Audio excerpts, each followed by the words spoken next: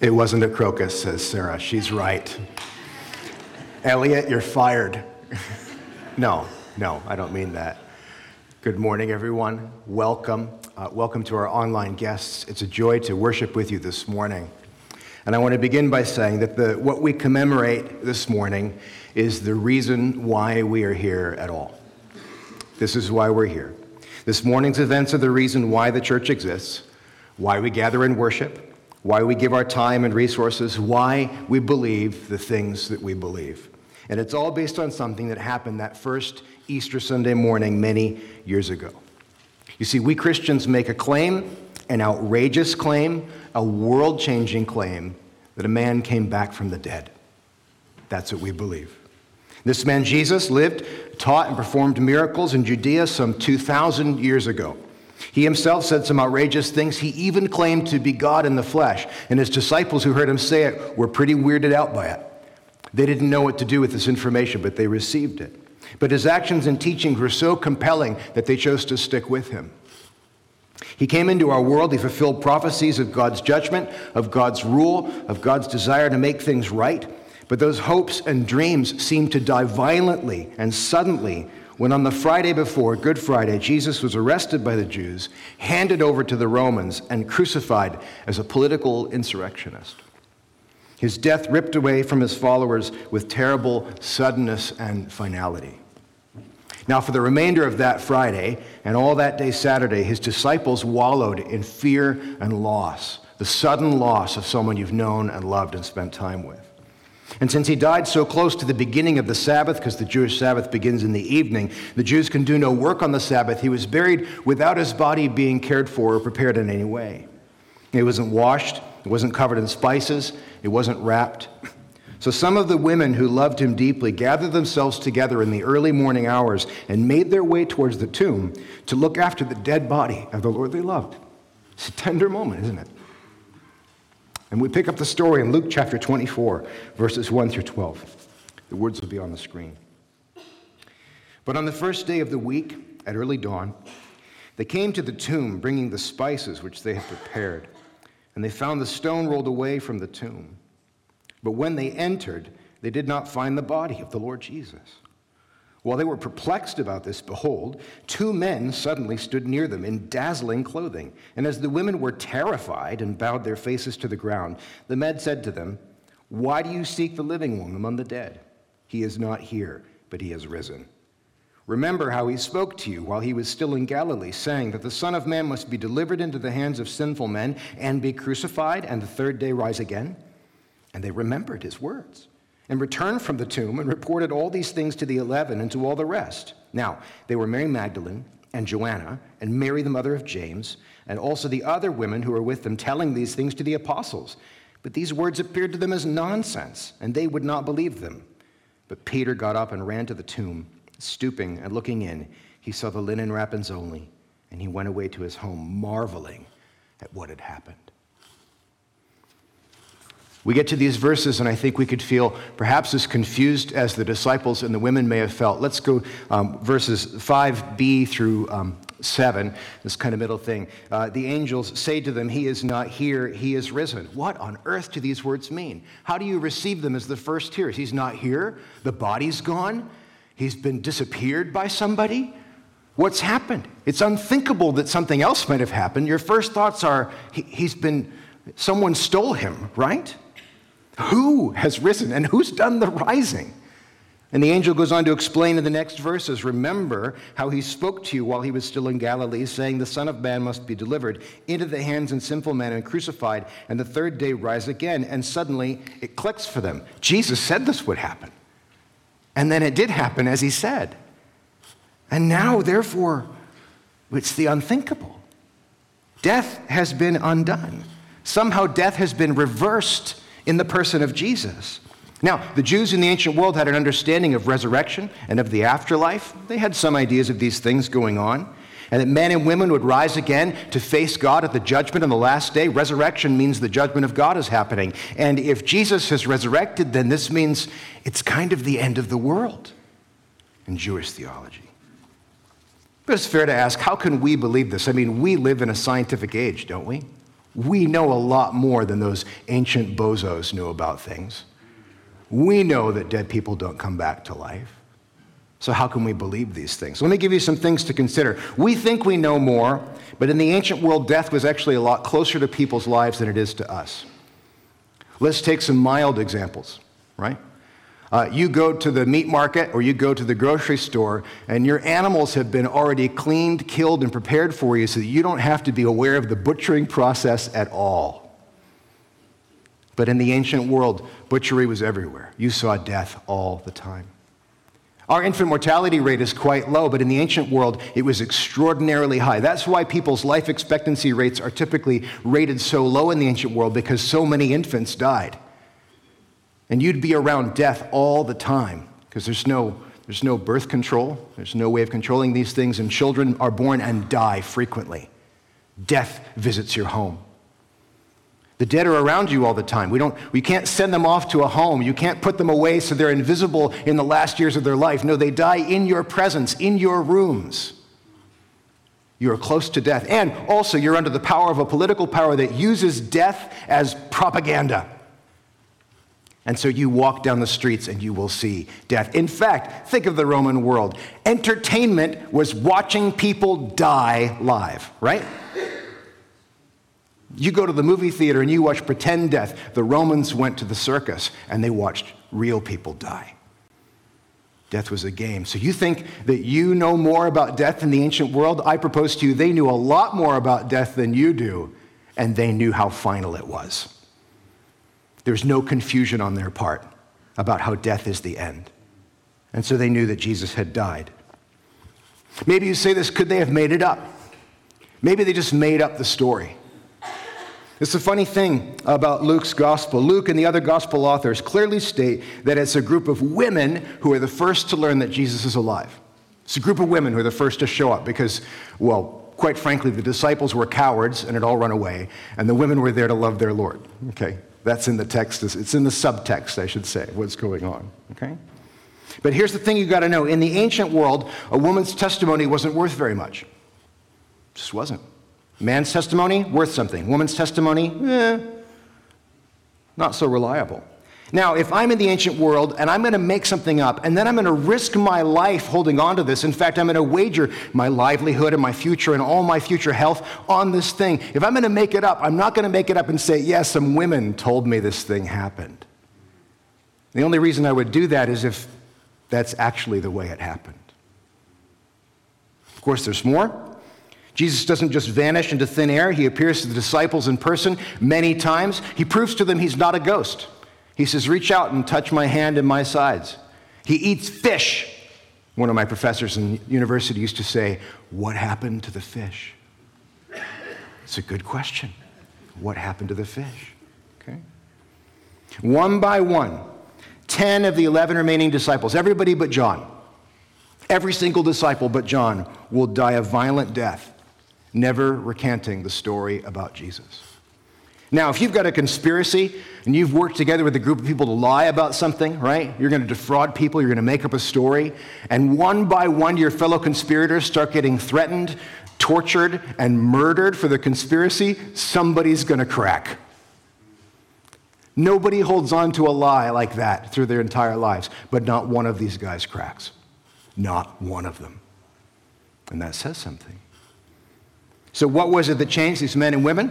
What made it possible for them to withstand torture and death and intimidation without ever changing their story? In fact, they dig down even deeper and become more irritating in it. And the answer is the resurrection happened. They saw it. Now, from that time in the early church, in an unbroken chain of generations, the risen Christ has made himself known to people. People like you and me hear the good news that Jesus died for your sins and came back to life. People like you and me hear this news. And you know what? People like you and me believe that good news, that Jesus died for our sins and came back to life. And then God's Holy Spirit comes and takes up residence in us. And then we become part of God's church and we find ourselves transformed by this news. In an unbroken way from that Easter Sunday morning 2,000 years ago till now, this has been going on in people's lives. On and on and on. And touched by this resurrection life, we become bold, fearless, powerful, and even irritating. It's one of my favorite passages of Scripture. Peter and John are preaching a sermon in front of a crowd right after the resurrection. The Pharisees try to shut them up. And here's the Pharisees, what it says. Now, as they, the Pharisees, this is Acts 4:13. As the Pharisees observed the confidence of Peter and John and understood that they were uneducated and untrained men, they were amazed and began to recognize them as having been with Jesus. There's something irritating about you. I can't quite put my finger on it. Oh yeah, you remind me of Jesus. That's a kind of holy irritation that we should strive for. People should be irritated by us because we remind them of Jesus, not because we're irritating. All right? Sorry, Sarah. She said it first. I'm just responding. Okay? So the resurrection life is what's happening. There's this life of Jesus growing, manifesting, transforming within us. And it's the continuing presence of Jesus within the church. One of my favorite stories of this continuing presence is about a man named Polycarp. He lived in the 2nd century. That's between 100 and 200 of the years. He's reported to be a disciple of the Apostle John, so he spent time with John and learned from him. Now, the Romans were really frustrated with this new Christian religion. You'll be surprised at why they were frustrated. They thought we were atheists. This is the early charge of the Romans against the Christians. You atheists. And the reason we were atheists is because we rejected all the other gods of Rome. And because we rejected all the other gods of Rome, we wouldn't pray for the emperor who was a god. We wouldn't pray for Roma, the goddess of the state. And it made us look like we hated the state. And so there was some anger and frustration. Now, it made it easy to find Christians because all you had to do was summon them, ask them to burn incense and pray to the emperor. And if they refused, you found your Christian. And Christians were not eager, but they were ready to refuse these things. Polycarp is one of these people. The Roman proconsul summons him, threatens him with death by either fire or being eaten by wild animals. This is not a fear that many of you, well, maybe in Lynn Valley, some of you live with the fear of being consumed by bears. And you have some hints of what this is like. Except that in the Roman world, of course, they kept wild animals. They were still wild, and they'd starve them so that when you threw an innocent human into the Colosseum, it could be fun. And again, death was a sport. You could watch this happen. Just go and see it. And so people knew what was happening. And Polycarp is here. You're going to get burned to the stake, or you're going to get eaten by wild animals. And the proconsul says simply, take the oath, curse Christ, and you can live. All you have to do is deny him. He's in his 80s. What does Polycarp say? 86 years I've served my Lord, and he never did me any wrong. How can I blaspheme my king who saved me? After the interrogation, Polycarp is burned alive. Now, what gives him the strength to face horrible death with peace, without fear? Unless it's the resurrection. Now, I can go on all morning. I can tell you stories of the men and women whose lives were changed by the resurrection of Jesus. It's the most startling fact, the most astonishing claim, and it's the reason why on Easter morning we say these words, Alleluia, Christ is risen, and you say, He is risen indeed. This is why we say it. Because we stand in unbroken continuity with this thing that happened 2,000 years ago and continues to be renewed and continues to happen in lives as we move forward. I want to spend some time talking about one of these men in the church who was touched by the power of the resurrection this morning, whose life is a testimony of its power to transform. And I want to spend some time talking about a German theologian named Dietrich Bonhoeffer today. And this is especially appropriate because today, April 9th, is the 78th anniversary of his assassination by the Nazis. 78 years ago today, he was hung. And I want to tell you the story that brought him to that place and why it's important for us to know. One thing that's funny about Christians is that while we're alive, we celebrate our birthday. Isn't it nice to celebrate your birthday when you're alive? My birthday's next month. I suppose I'm looking forward to it.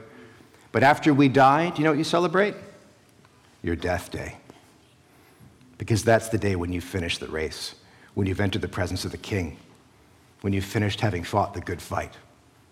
For a Christian, our death day is more important than our birthday. And today is Dietrich Bonhoeffer's death day. I want to take some time to talk about his life because he can help us reflect on the power of this resurrection. So let me give you some details. He's born in 1906, okay? He's born to a wealthy family in Germany. He's upper middle class German. Now, right now, you've got all of you have ideas about Germany, and you need to forget most of them, okay? Because they've been framed by 20th century history. But at the end of the 19th century, German was at the absolute height of European culture.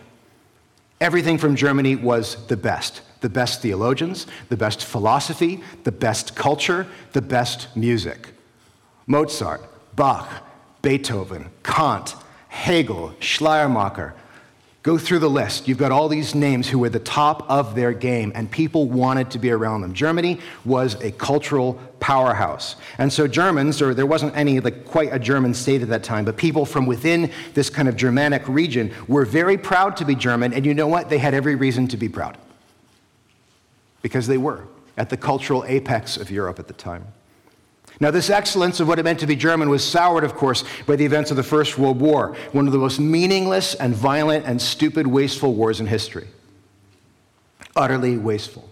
And this began to sour the story of the German people. And in the wake of that conflict, as many of you will know, at the Treaty of Versailles, huge financial burdens, punitive burdens were placed upon the Germans because they became then the scapegoat for the war that pretty much all of Europe had participated in. And so Germany took the blame. And so now you receive a very dangerous set of conditions. You have a people who know that they have cultural heritage and feel very strongly about being who they are, and yet they're being oppressed by circumstances outside themselves. And this creates toxic conditions to be subverted. And this is what begins to happen. Now, Bonhoeffer grows up in this time. One of his older brothers is killed in the First World War, so this is close to home for him. And so young Dietrich is considering, at his young life, he's considering a career in theology. This doesn't mean that he has faith. That may sound weird. How could you consider a career in theology without having faith? Well, I could name a couple people, but the point is not that. The point is that at that time, to be a minister or to be a professor was to be an employee of the state. You had a state job and a state pension. It was cushy to be a pastor at that time. And so it was a steady job. And so Bonhoeffer was considering this as a lucrative career. And theologians and clergy had a kind of status in society because of this role. Now, Bonhoeffer begins his studies, and he meets the who's who of the theological world. The best of the best are his teachers. And he shows himself to be a theological wunderkind. He's a wonder child. In fact, he writes his PhD thesis when he's 21 years old. Okay? It was amazing. I finished mine when I was 40, and I felt behind. Okay? At this point in his life, Christianity for him, it really is a set of ideas, really rich ideas. He's thinking about them, but they're very much in his head. They're propositions to be considered and related to the philosophical and religious questions of the day, and that's how he's approaching these things. So after his first PhD, he has to write essentially a second PhD in order to be allowed to teach in the German Academy. The Germans are really serious about this. You have to write 2 of them. Okay? And before he takes up a teaching post, he takes a trip to America. He wants to see the world. And some really interesting things happen in America. He goes to Union Seminary, which at the time was one of the most prestigious seminaries in the world, and he is unimpressed by education in North America. Unimpressed. He's not happy with it. But 2 other things happen. One of them is he begins worshiping at a historic black church in New York City called the Abyssinian Baptist Church. So here's this young German high theologian hanging out listening to African-American spirituals and saying, I like it. And second thing he does is he takes a road trip with a friend. They go to Mexico. And while they're in Mexico, the friend challenges him about the scriptures, and he begins to fall in love with the Beatitudes, especially the 7th. Blessed are the peacemakers. And from this time on, Bonhoeffer will be a pacifist because he's convinced of this word.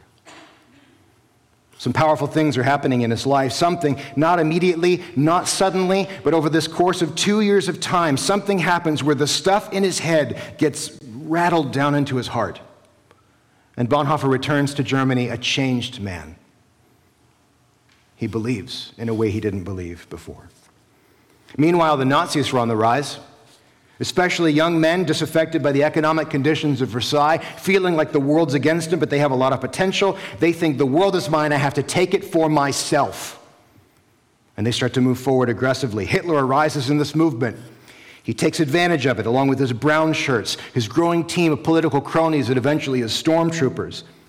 Now, you need to know that the Nazi rise to power wasn't just political. Now, they fought a propaganda war with the Jews as a scapegoat, right? A lot of the rhetoric was, well, the Jews are the problem.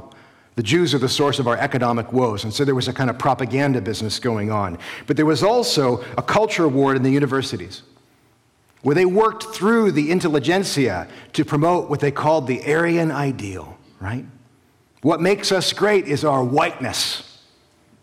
Everything not white is a liability. They began to advance these things. And you need to know they waged a religious war in the churches, and they used the system of state churches to manipulate the teachings of the church.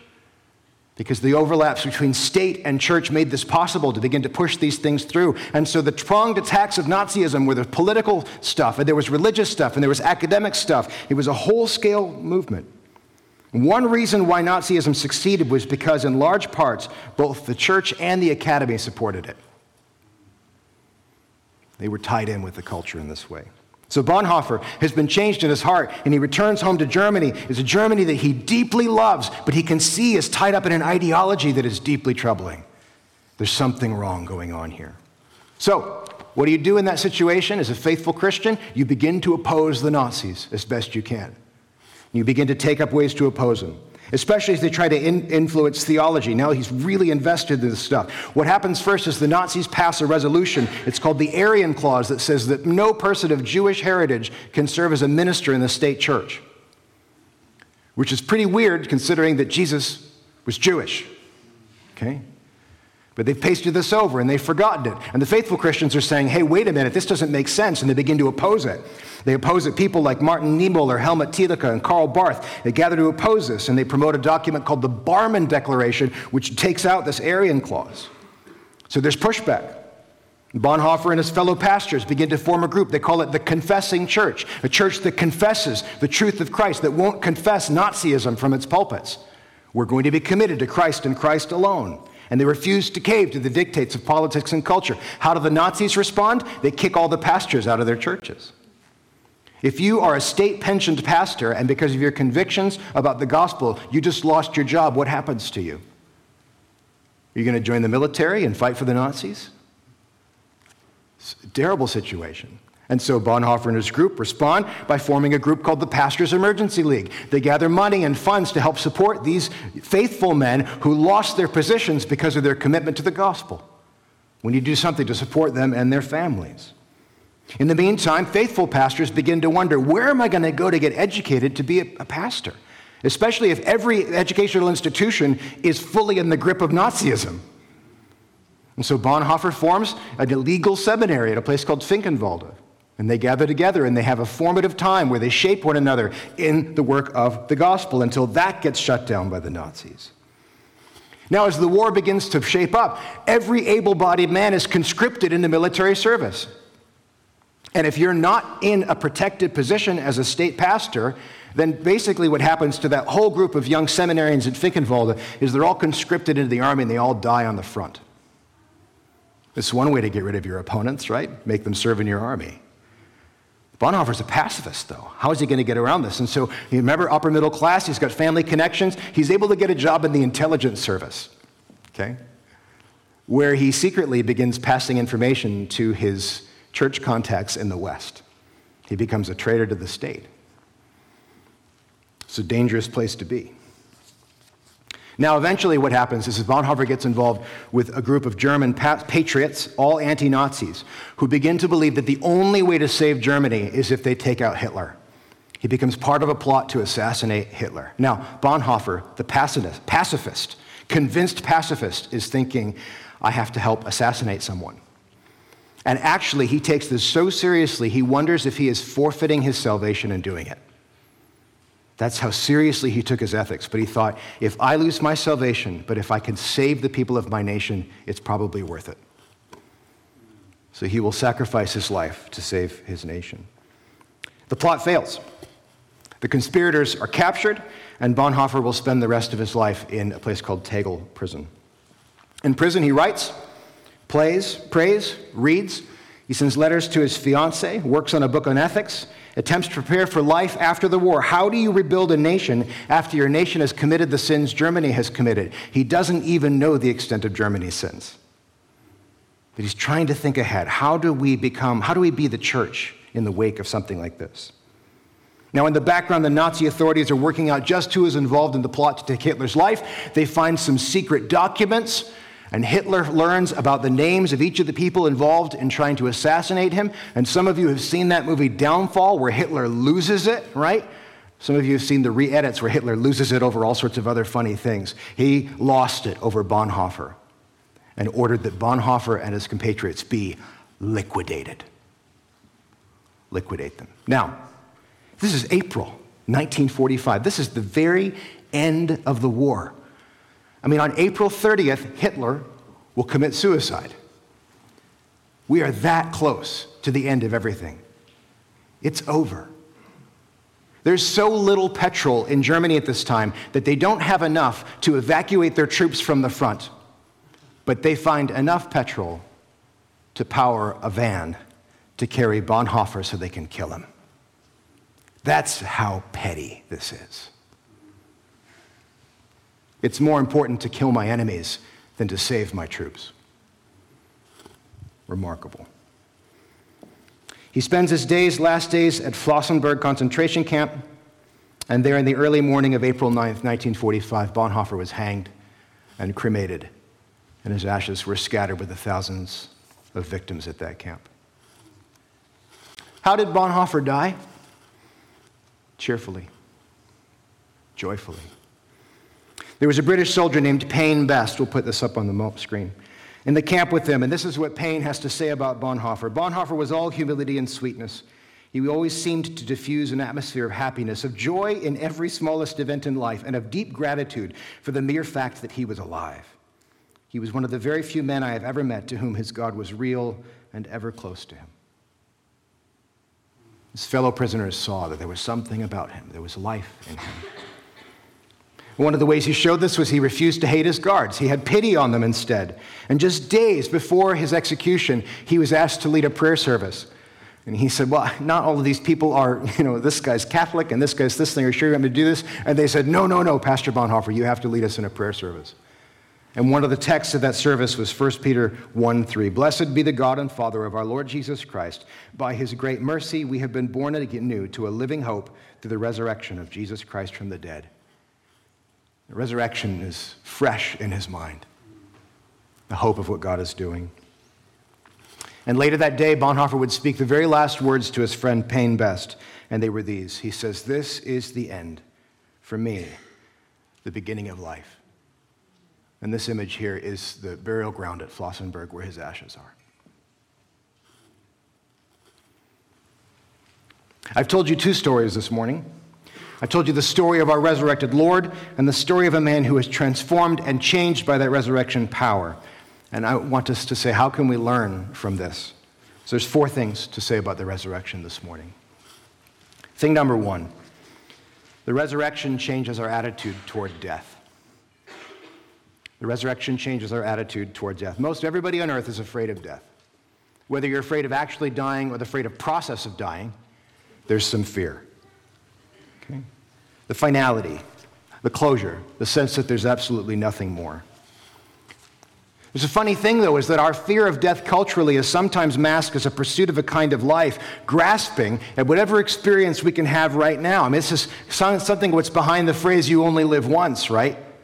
You've got to take it. You've got to suck up all that you can right now because this is it. This is one of the reasons I think why people document all of their experiences on Instagram. It's not actually about life. It's about the fear of death. If I haven't documented it, did it happen? Do I exist? Am I real? Can I prove it? This is why I think there's so much pressure to travel and see the world. You fear of missing out on everything around you. Oh no. This is why people become so anxious when they feel limited in their behavior, especially their sexual behavior. Because they only have this life, and if you take that away from me, what else is there to live for? It's fear. Death is final. If death is final, then this life is all there is, and I've got to take as much of it as I can before I die.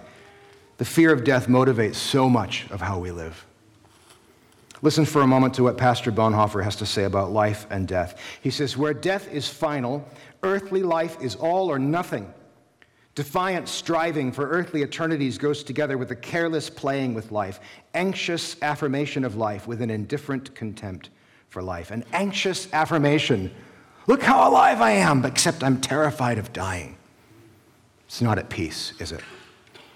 So when death is final and life is all there is no supernatural other world, is there? We're materialists.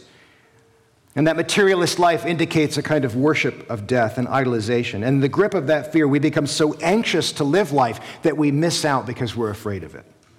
We sour it. We're desperate for the next experience, the next best thing, the next partner to make us feel like we're truly alive. And what I want you to hear is this. If you will receive Jesus, he will liberate you from the fear and tyranny of death. Second thing, the resurrection changes our attitude toward life. Changes your attitude towards life. Listen again to what Pastor Bonhoeffer has to say about the resurrection life. He says this, the resurrection has already broken into the midst of the old world as the ultimate sign of its end and its future. And at the same time as living reality, Jesus has risen as human, so he has given us human beings the gift of resurrection. A gift. Thus, human beings remain human, but in a new resurrected way that is completely unlike the old. We're us, but not us.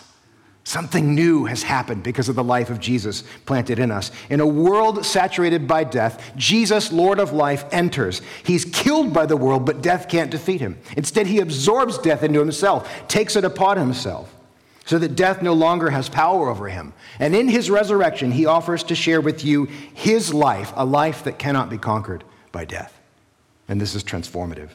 Transforms our living, transforms the parameters of what's meaningful, transforms what's significant because of the value of the resurrection. Preserving or prolonging life is no longer our focus. Why are you worried about tomorrow? You don't have to.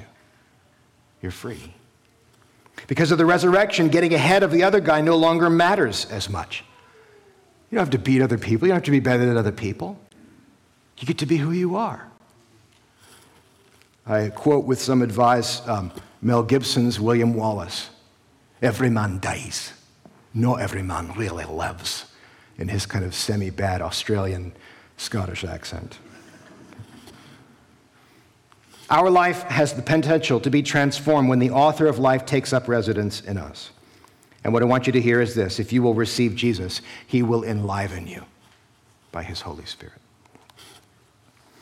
Third, the resurrection changes our attitude towards truth. Changes our attitude toward the truth. Once again, we live in a materialist age. The reigning idea is that this world is, all that matters. But if the resurrection is true, if the resurrection of Christ Jesus is true, then the supernatural is real. It exists above and beyond our material reality, making inroads and uncomfortable dictates about how we live this life. It's funny because this image of the resurrection and truth shows up in two kinds of people during Nazi Germany. Members of the German academic elite, the powerful, the intelligent, people with degrees, men whose faith was of the mind and whose confidence was in their nationality. They crafted a Christianity that fit them. It looked a lot like them. They tailored it to suit. In fact, it looked a lot like it was a very German Christianity, right? The suit fit comfortably. You didn't need any restraints on the awkward bits of our lives. Okay? It was made to order. They were the best thinkers in the world. How could they be wrong? So they combined their best thoughts with their sense of German nationalism, and the result was a theology that catered quite nicely to what Nazism wanted. And Nazism, of course, was a theology that had everything to do with just this world. That's why some of the Nazi leaders killed their kids when they knew that it was over. I can't imagine my children growing up in a world without National Socialism. That's the logic of hell. That's the logic of this world is all there is. It's terrifying. So they had no resurrection. And because they had no resurrection, they had no conviction. And because they had no conviction, they were able to easily sway from the truth. On the other hand, you had men whose faith was not merely of the head, but whose convictions about the resurrection were in their heart. It spanned both head and heart. And these men knew that the resurrection stood against Nazism, and they had deep convictions. And because of the resurrection in them, they were willing to risk everything to fight it. Now, let me put a pin on this. Most of you are eager to fight injustice. You want to be on the right side of history. You want to oppose the wrongs of the world. You don't like the things in the world that are wrong, that people get hurt, that are clearly wrong. But if you do not have a conviction that transcends the world, you will be impotent to change the justice of this world because you're part of it. Microplastics are everywhere, right? They're in our fish, they're in us, in our blood. And you know what? You are part of the evil of the world like microplastics are part of our ocean. It's in you whether you like it or not. What can be done to fix this? You need something from outside the world. And the thing from outside the world is the resurrection of King Jesus. It is the only hope for justice. Without that conviction, you will fail. So the resurrection transforms our ideas to truth. And what I want you to hear is this. If you will receive Jesus, his resurrection will illuminate your mind. He'll illuminate you. Last thing this morning to say is that the resurrection changes our attitude toward the lost. Changes your attitude toward the lost. And let's just go back through these three things momentarily. If you have a transformed attitude towards death, if you're no longer in the grip and power of death, you want other people to be free too. I want you to be free. And if you've experienced the life of the resurrection, I want other people to have life too. You know, sometimes, I don't know about you, you find a great restaurant and you've got to make two choices. Either I tell everybody about it because I like the restaurant, or I don't tell anybody about it because I don't want to I want to be able to get a table there, right? Okay? But this kingdom restaurant, the restaurant of the resurrection, the more people go, the better it gets. Let's get everybody in there. And when you've experienced the power of the resurrection truth, and when it transforms your mind and gives you a sense of conviction, you want other people to have that illumination as well. It transforms your heart for the lost. You don't come out guns blazing with conviction. You come out with pity and a sense of, I want you to know the life of this Lord that I know. Will you share it with me? I'm going to invite our musicians to the platform at this point. And as we prepare for our time of responsive worship, I want to talk about faith. Christ on the cross did a work that has the effective power to save the whole world. He paid for sin. He made a way so that you could be right with God the Father. Okay? And you know what? If salvation is like a bus, there's room on that bus for everybody. But there's one catch. You do have to have a ticket.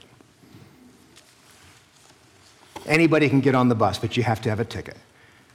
How do you get that ticket? You surrender your life to Jesus. You admit, I don't have it together. I'm a sinner. You ask for his help. You say, I want what you did on the cross to apply to me. And he will send his Holy Spirit in you. And you will have salvation. Would you bow your heads and pray with me now? Lord Jesus Christ, I thank you for your death, and I thank you for your life.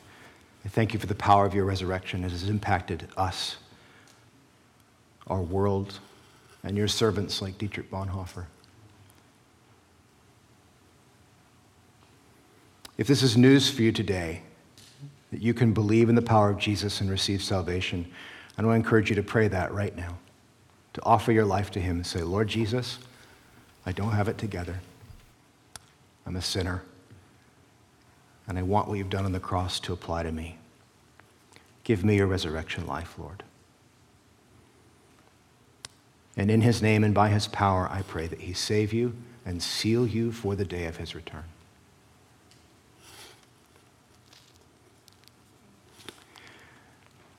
As we sing now, brothers and sisters, we have prayer ministers available for you. And you can seek them for anything. We have Kathy and Dan and Leah and Daniel, I think. Yes. Leah and Daniel are going to be upstairs. And find them. They're here. They're here to pray for you. And they'll pray for you for anything. Do you need to hear from the Lord today? Be hear from the Lord. Have you made a commitment to Christ? Let them seal you in it. Is there something going on in your life? Let them pray for you. Would you please stand and we'll sing together now?